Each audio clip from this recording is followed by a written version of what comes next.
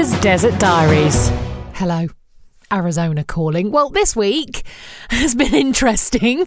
Did you see the presidential debate?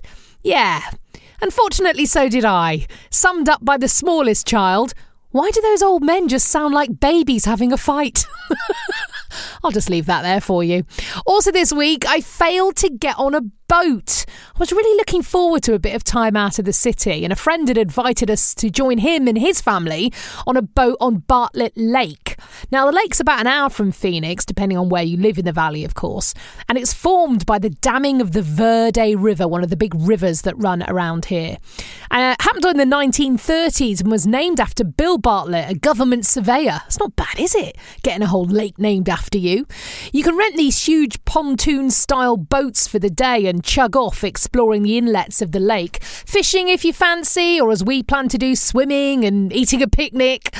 We'd loaded up the icebox and then my friend called. He'd nearly arrived at the lake when he'd had a call from the marina, who themselves had had a call from the Forestry Commission. As I picked up the phone, he said to me, "England doesn't catch on fire much, does it?" But Arizona does. Yep, a huge forest fire had sprung up and was approaching the lake with alarming speed, so everything had been shut down. Now, forest fires, as I've talked about, because I saw some earlier on, if you remember in the year when I was driving through up to Payson, it's not unusual for earlier in the summer or in the height of summer, but we haven't had a monsoon this year. In fact, Phoenix has had an inch of rain. That's it. Since summer started, an inch of rain only. It's one of the driest years on record. And fires are still springing up all over the place. So it was really disappointing not to get on that boat, but I did feel for the firefighters who had a tough few days ahead of them again. There was much celebration this week, however, as la la la, the girls, for the first time since March, went to school. Can I get an amen? March. The last 6 months have been, how can I put this in a typically understated British way?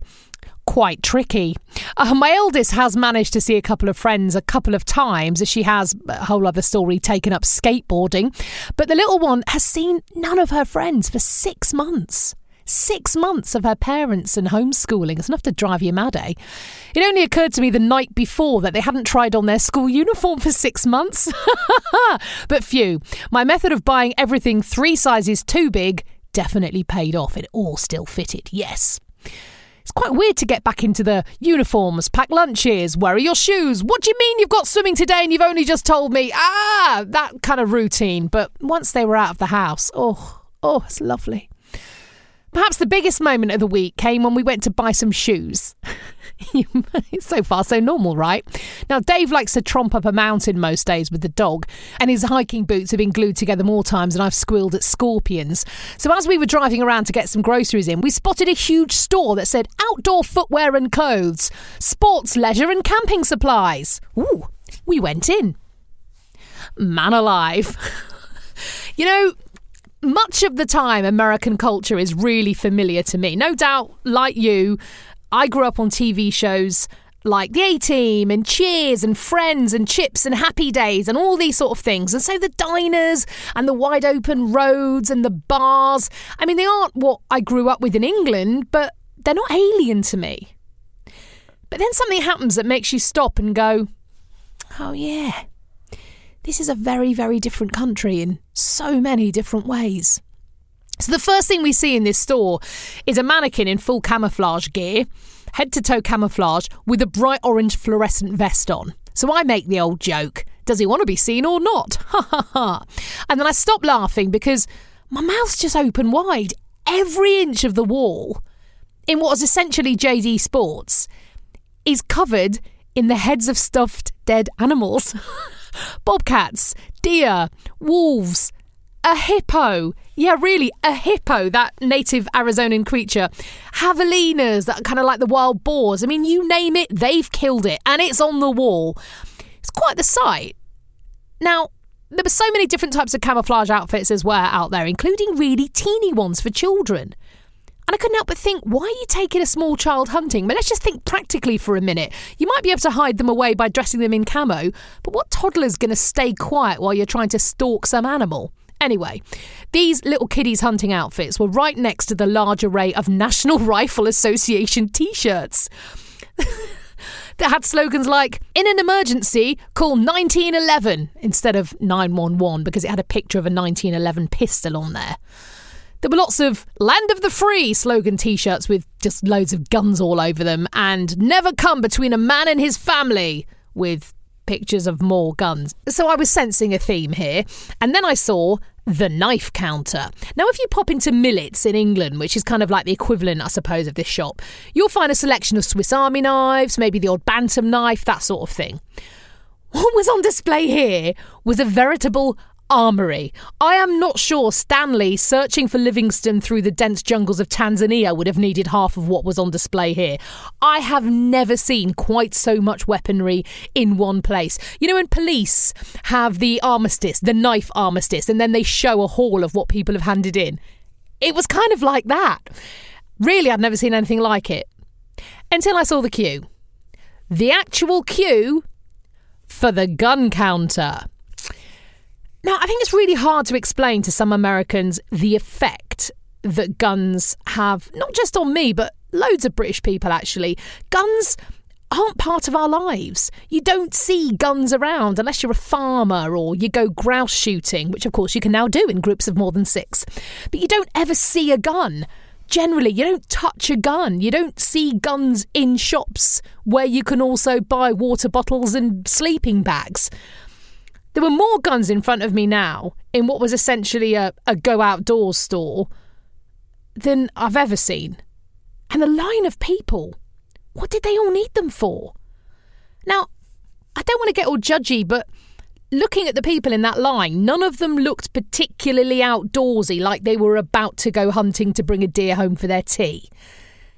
And the weapons they were buying, well, they didn't look like they were about to go hunting and bring a deer home for their tea. And this is a part of American culture. It's a real subculture. But I just don't get. Why did this man need a bloody great massive semi-automatic AR-15 rifle? I mean, I just don't understand it. The girls had their mouths wide open.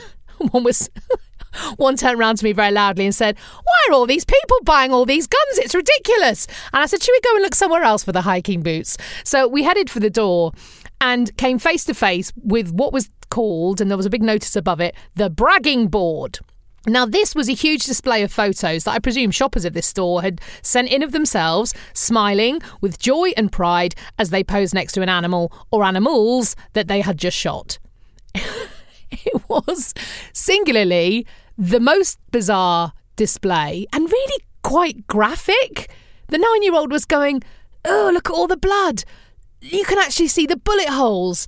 I mean, and this was in a shop.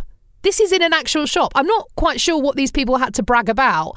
If they'd wrestled that massive deer to the ground with their bare hands, I'd say, okay, you've achieved something. But come on, it's not exactly a fair fight, is it?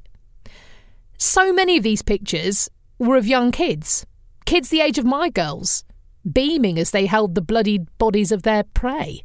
It's just bizarre. It felt like I wasn't in a shop that was in a regular strip mall with a supermarket next door. It felt like I was in some kind of museum or a movie set. Now, some people love golf, right? I don't feel that passion, but I can understand on a fundamental level why people get excited by golf. I can understand, even though I don't share the feeling, I understand why they feel that way. Other people love knitting. I'm rubbish at knitting. I get in a right mess and I'm too impatient. But again, even though it's not for me, I understand it. I understand what some people get out of it. I am all for whatever gets you through the night and do what makes you happy.